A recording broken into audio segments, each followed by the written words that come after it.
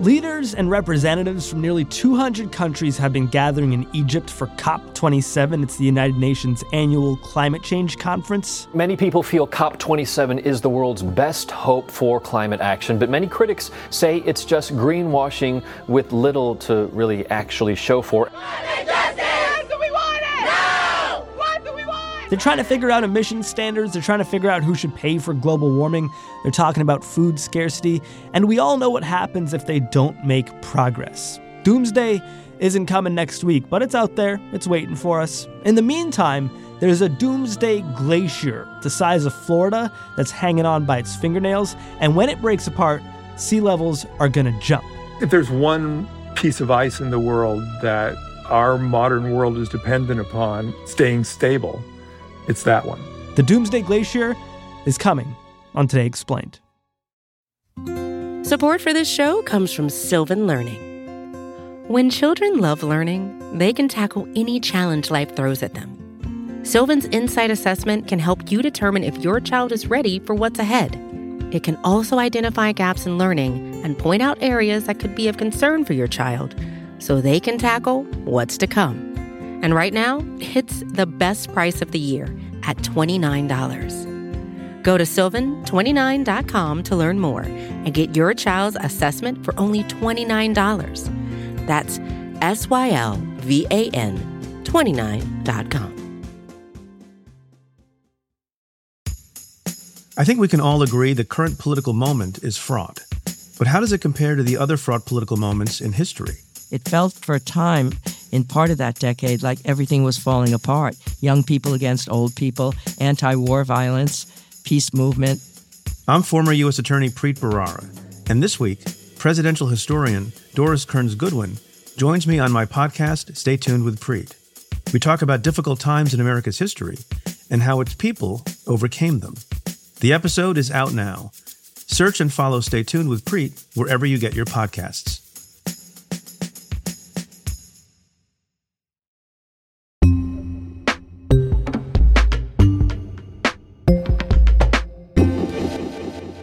My name is Jeff Goodell. I am a contributing editor at Rolling Stone magazine and the author of a number of books about climate change, most recently, The Water Will Come, Rising Seas, Sinking Cities, and the Remaking of the Civilized World. We reached out to Jeff because he's seen the Doomsday Glacier with his own eyes. You know, this whole trip was very dramatic and long in planning. We left Punta Arenas at the bottom of South America in Chile in January, which was the summer down there. And we sailed in this 304-foot-long icebreaker ship with about 60 people on board.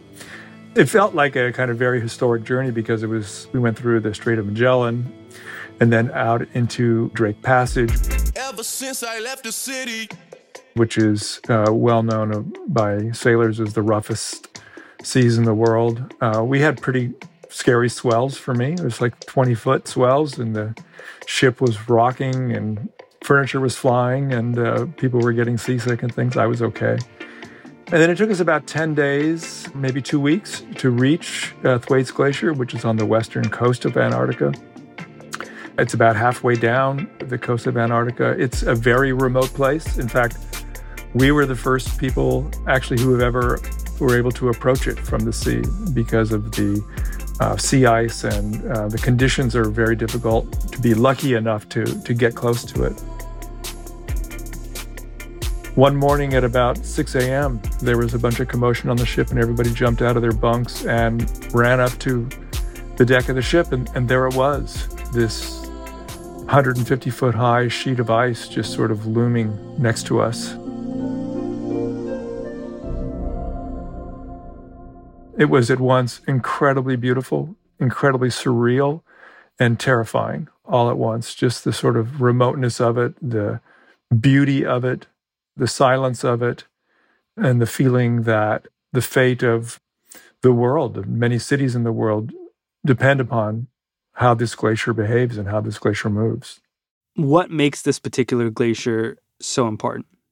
I mean, Thwaites is really important for two reasons. One is that, you know, for a long time, scientists have understood that as the world heats up, ice melts. And that's been an obvious concern about climate change for a very long time. But a lot of the attention has been focused on Greenland and on mountain glaciers. Time-lapse video of a glacier in Greenland moving and calving new icebergs into the sea. A new study based on warming that's already occurred paints a dire picture that melting ice from Greenland alone will cause sea levels to rise at least 27 centimeters, almost 1 foot over the next century. And for a long time, scientists believed that Antarctica was pretty stable. You didn't see a lot of change in the ice melt there. You didn't see the kind of collapsing off the coast that you see in Greenland. But then scientists realized that no, Antarctica is not stable. And the center of the instability in Antarctica is in West Antarctica. And it's particularly a glacier called Thwaites Glacier, which is unstable in a particular way because of the way that warm water can get underneath it. And the thing that makes it so scary and so important in our picture of what's happening to our world is that this one glacier works like a kind of cork in the wine bottle of all of the West Antarctic ice sheet. And because of the contours of the ground and things underneath the ice, what scientists fear happens is if this one glacier goes, then it basically is like opens the door for the rest of the West Antarctic ice sheet, which is an enormous ice sheet, which if it fell into and melted into the Southern Ocean, it would raise sea levels around the world about 10 feet.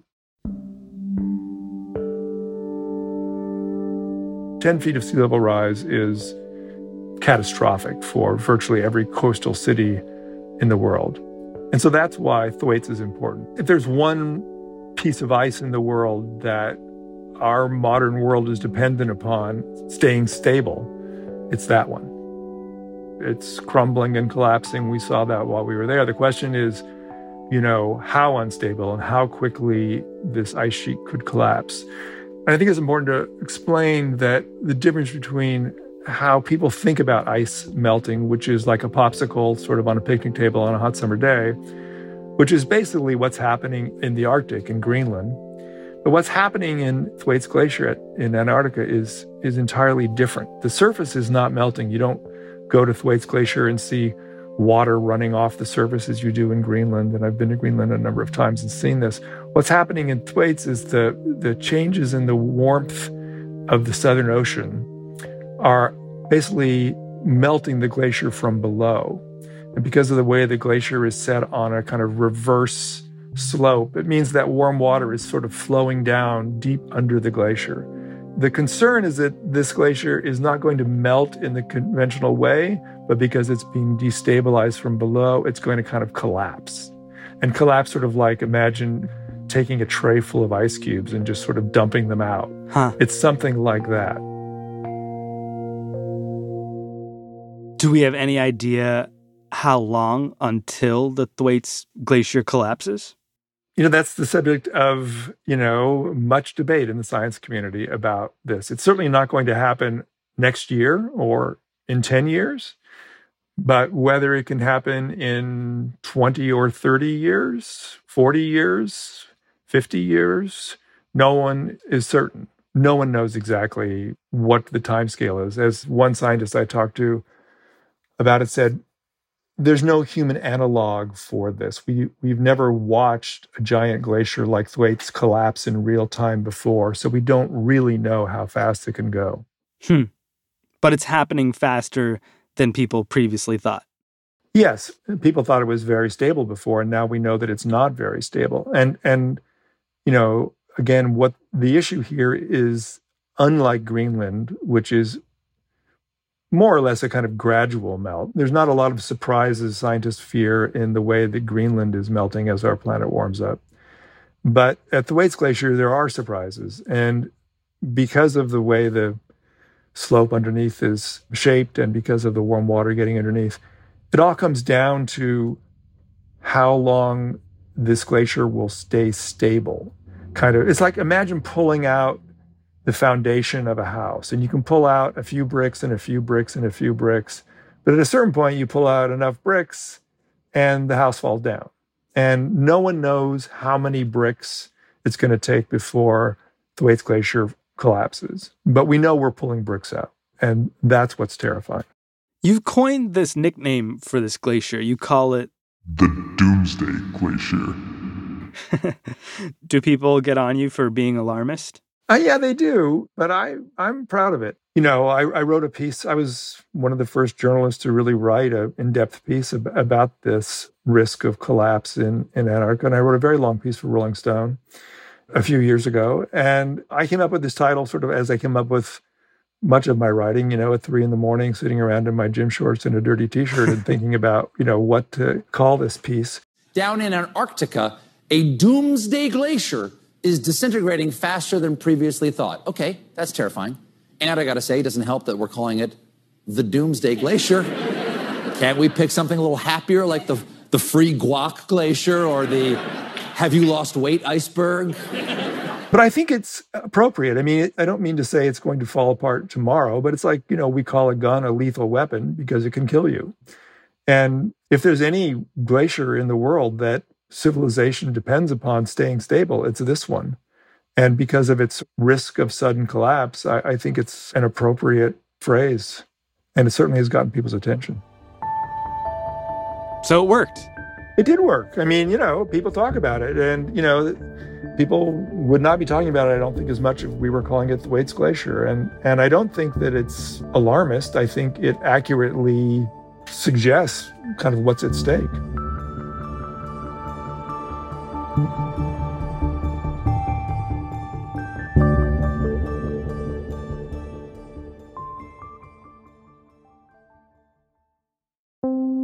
Support for Today Explained comes from Mint Mobile. Mint Mobile is so cheap that Mint Mobile knows you think there must be a catch.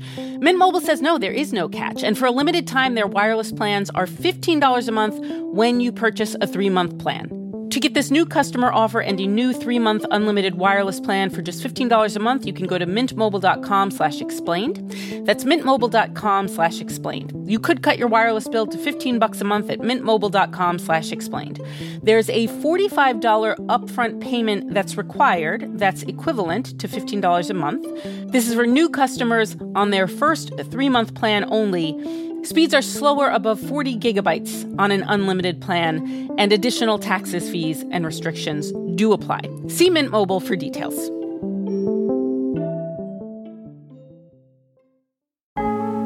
Support for the show today comes from Delete Me. Your personal information is online, so is mine. I don't think I'm breaking any news by saying that, but you might be surprised to know just how much of your information is available not only for people to see, but to sell as well. And that's where Delete Me comes in. Delete Me wants to help you keep things such as your name, number, home address, and other private information out of the hands of data brokers. I've never personally kept my information out of the hands of data brokers, but perhaps Vox's business team's Claire White has. Removing the data that Delete Me found was super easy because I didn't have to do anything. They already removed my information across sites that they deemed as unsafe. I truly did not have to lift a finger.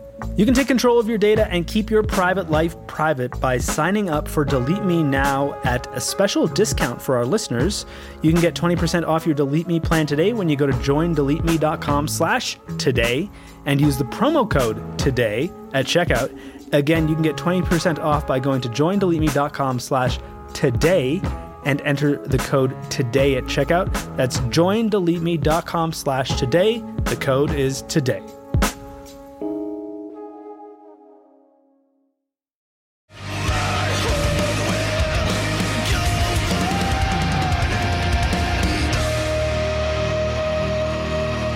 Today Explained back with Jeff Goodell, talking about the perilous effects of a doomsday glacier if and when it breaks apart from Antarctica. But really, we don't need to wait for Thwaites to see the effects, because this, as you surely know, is already happening. Yeah, I mean, I started writing about sea level rise after Hurricane Sandy hit New York, and I saw all this water in lower Manhattan.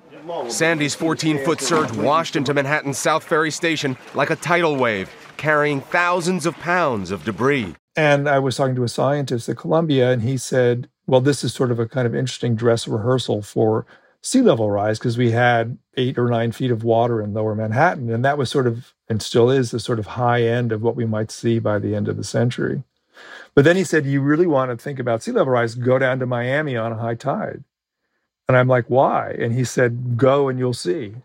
So I went to Miami on high tide, and I was walking through this area called Sunset Harbor where, there's $1 million condos. And I actually bumped into Lenny Kravitz, the rock guy, while I was wandering around.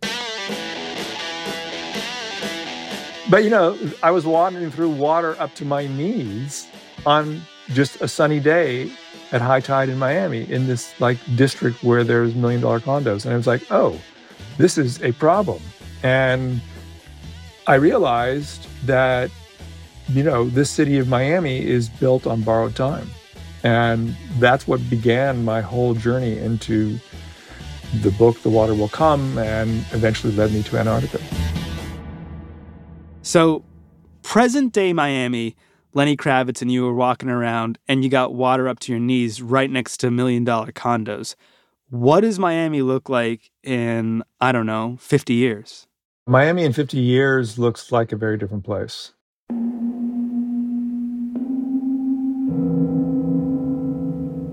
Miami in 50 years has water in the living rooms of houses in low-lying areas. It has streets that are submerged. It has collapsing real estate values. It has new disease patterns that we don't know about yet and can't anticipate. It has people freaking out about the polluted water that's rising up in their front yard. It's a very different world. I think that in 50 years, there will be a lot of new building in Miami, a lot of structures that are elevated. Hopefully, maybe there'll be some even floating buildings, floating structures, things like that. Miami will have no choice but to figure out a way to live with water. There will not be a kind of dry Miami Beach. There will be an inundated Miami Beach. There will be drier places and wetter places, but the water will come. What is Miami doing right now to prepare for that future? Well, when I first went down there in 2013, they were doing basically nothing, which was stunning to me. They've done a lot now. They are taking this very seriously. They've spent a lot of millions of dollars improving drainage, which has been a big problem. So when the water comes in, getting it out as quickly as possible. As you can see at the edge of the sidewalk, looking like oceanfront property with the water overflowing there. They spent a lot of money building pumps, giant pumps the size of cars that are built in various neighborhoods to pump the water out when it comes in. Down on South Beach at 8th and Alton, there was a lot more water, cars driving through several inches, while pumps really did their best to try and push it out of the area. They've changed the building code so that new buildings have to be higher. They've done a lot to elevate critical infrastructure above flood levels. So they're doing a lot, but they have a lot left to do. And it's not clear what the strategy is in the long term for the survival of the city. And how does that compare to how other coastal cities in this country and abroad are getting ready for this reality? Well, one of the problems that Miami has that other cities don't have is that Miami's built on a kind of porous limestone. Miami limestone is one of the most porous limestones anywhere, and water just pours through it very, very, very rapidly. So you can't really build seawalls in the same way that you can in other places because the water will go underneath the seawall or through this porous limestone and pop up on the other side. Other cities like Charleston, for example, right now is building I think they're spending $1 billion on a very large seawall to keep the water out. The Army Corps of Engineers and city leaders have been drafting plans that look at the impacts from flooding, storms, and hurricanes on the peninsula. Through that study, officials have suggested a 12-foot storm surge wall that will cost $1.1 billion to help storm impacts for homes and businesses. Houston, I live in Austin, Texas right now, and Houston here has this thing called the Ike Dike, which is a $30 billion wall at the opening of Galveston Bay that will keep storm surges and higher water out. It was the destruction Hurricane Ike left in its wake in 2008 that sparked the idea to protect Galveston and Houston from the devastating surge of another monster storm. But because of the topography and things of Miami, that's impossible to do down there. So they basically have to elevate buildings and figure out ways to live with water because the water is coming. You know, we see all along the Gulf Coast, Houston, New Orleans, all these places are sinking also. If the ground beneath you is sinking because of pumping out water from the aquifer below and other reasons, that accelerates sea level rise. So places like New Orleans are in big trouble, even though they have spent millions or billions of dollars on all of the dikes and other flood protection after Hurricane Katrina. Rain came down hard and fast, leaving flooding all over parts of southeast Louisiana. The rain caused problems from the North Shore to Plaquemines Parish and just about everywhere in between. You know, cities like Venice, built on water, but are also in enormous trouble. Also, they're subsiding and sinking. They're building big gates to try to keep the water out, but that's not going to work. And then you see it in lots of cities around the world. Asia, Bangkok is in big trouble. Indonesia, Jakarta, places like that are also in big trouble. And so what's going to happen is not just the sort of inundation of cities and what that means for things like real estate values and stuff, but it also means migration. People are going to be leaving. And where are they going to go? Experts are predicting as many as 1 billion climate migrants crossing international borders in the balance of this century. Think of the millions that are crossing borders now and the xenophobia and authoritarian populism that is caused by a large surge of refugees. And then imagine, if you will, what 1 billion climate refugees would do. It would end the possibilities of self-governance. Migration, immigration is a giant issue, and sea level rise is going to be kind of an engine of that. Do you see clear examples of good reactions to this and bad reactions to this? People who are taking the right steps and taking the threat very seriously? Yeah, I mean, I think, you know, all of these cities I've mentioned, Miami, you know, New Orleans, Houston, New York, Boston, I think many cities are taking the threat very seriously. I think the question is, like, what do you do and where do you get the money and how do you actually get things done? And I think that it's pretty easy to get the Army Corps of Engineers to build a big wall and try to keep the water out that way. But really, it's going to require thinking about things like retreat, like managed retreat, like saying we're not going to build in the particular areas because it's getting flooded out all the time. And how you deal with that and the kind of collapsing or reduction of the tax base is a big problem. So I don't think the awareness right now is the issue. I think the issue is what do we do and how do we do it and how much is it going to cost? Are we at least past the point, Jeff, where people are refusing to acknowledge the threat? That people say, oh, you know, sea levels, they rise and they fall. It's a cycle we've seen through history. Is that thinking, is that mentality a thing of the past at this point? Well, no. I mean, certainly there are plenty of people who still think it's sort of natural cycles and things like that. But I think that that's, you know, fading fast. And I think that it's not just because people can see high tide flooding in places where they didn't see it 10 years ago and things like that. But I also think the accumulated evidence of climate change with wildfires, heat waves, we all see it and feel it in our lives in a way that I think a lot of people then saw climate change as this sort of future event. There was a lot of talk about, oh, you know, my grandkids, they'll have to deal with it, and I want to preserve and do the right thing for my grandkids. Well, now, just a decade or so later, now it's like, no, hell, it's here now. It's happening to us now in real time. And I think you have to be particularly kind of deluded or blind to the world to not see that. And I think that's true broadly. I mean, I've seen it in my own reporting over the last decade. You know, I don't meet that many deniers anymore. I meet a lot of people that say, what the hell are we going to do and how much is it going to cost? And let's talk about what the hell we can do as it pertains to your Doomsday Glacier, to the Thwaites Glacier. Is there anything that can be done to stop it from collapsing, or has that ship sailed? No, that ship has not sailed. I mean, I think it's really important to underscore that what is driving this collapse of Thwaites Glacier, the Doomsday Glacier, is the warming of the ocean. The ocean is warming up because we're burning fossil fuels and putting CO2 into the atmosphere. It's very clear from all of the science that if we stop doing that and we stabilize the Earth's temperatures, we will stop warming up the ocean further, and that greatly reduces the risk of collapse of Thwaites Glacier. It doesn't mean that it won't collapse, because there's still a lot of heat built up in the ocean, and no one can say for sure. But we can say for sure that if we stop burning fossil fuels and dumping CO2 into the atmosphere, we're going to lower the risk of that happening.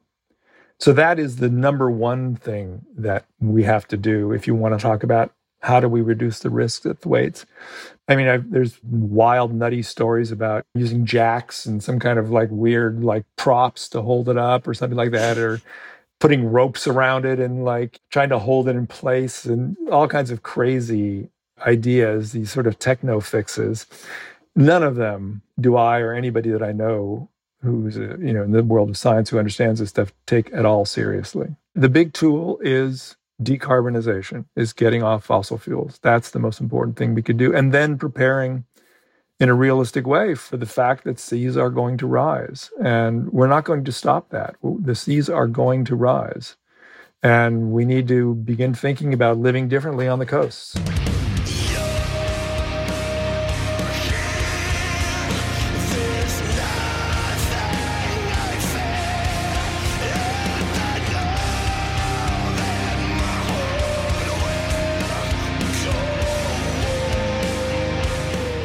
Jeff Goodell is a contributing editor at Rolling Stone. You can find his writing on the Doomsday Glacier at rollingstone.com. Our program today was produced by Avishai Artsy.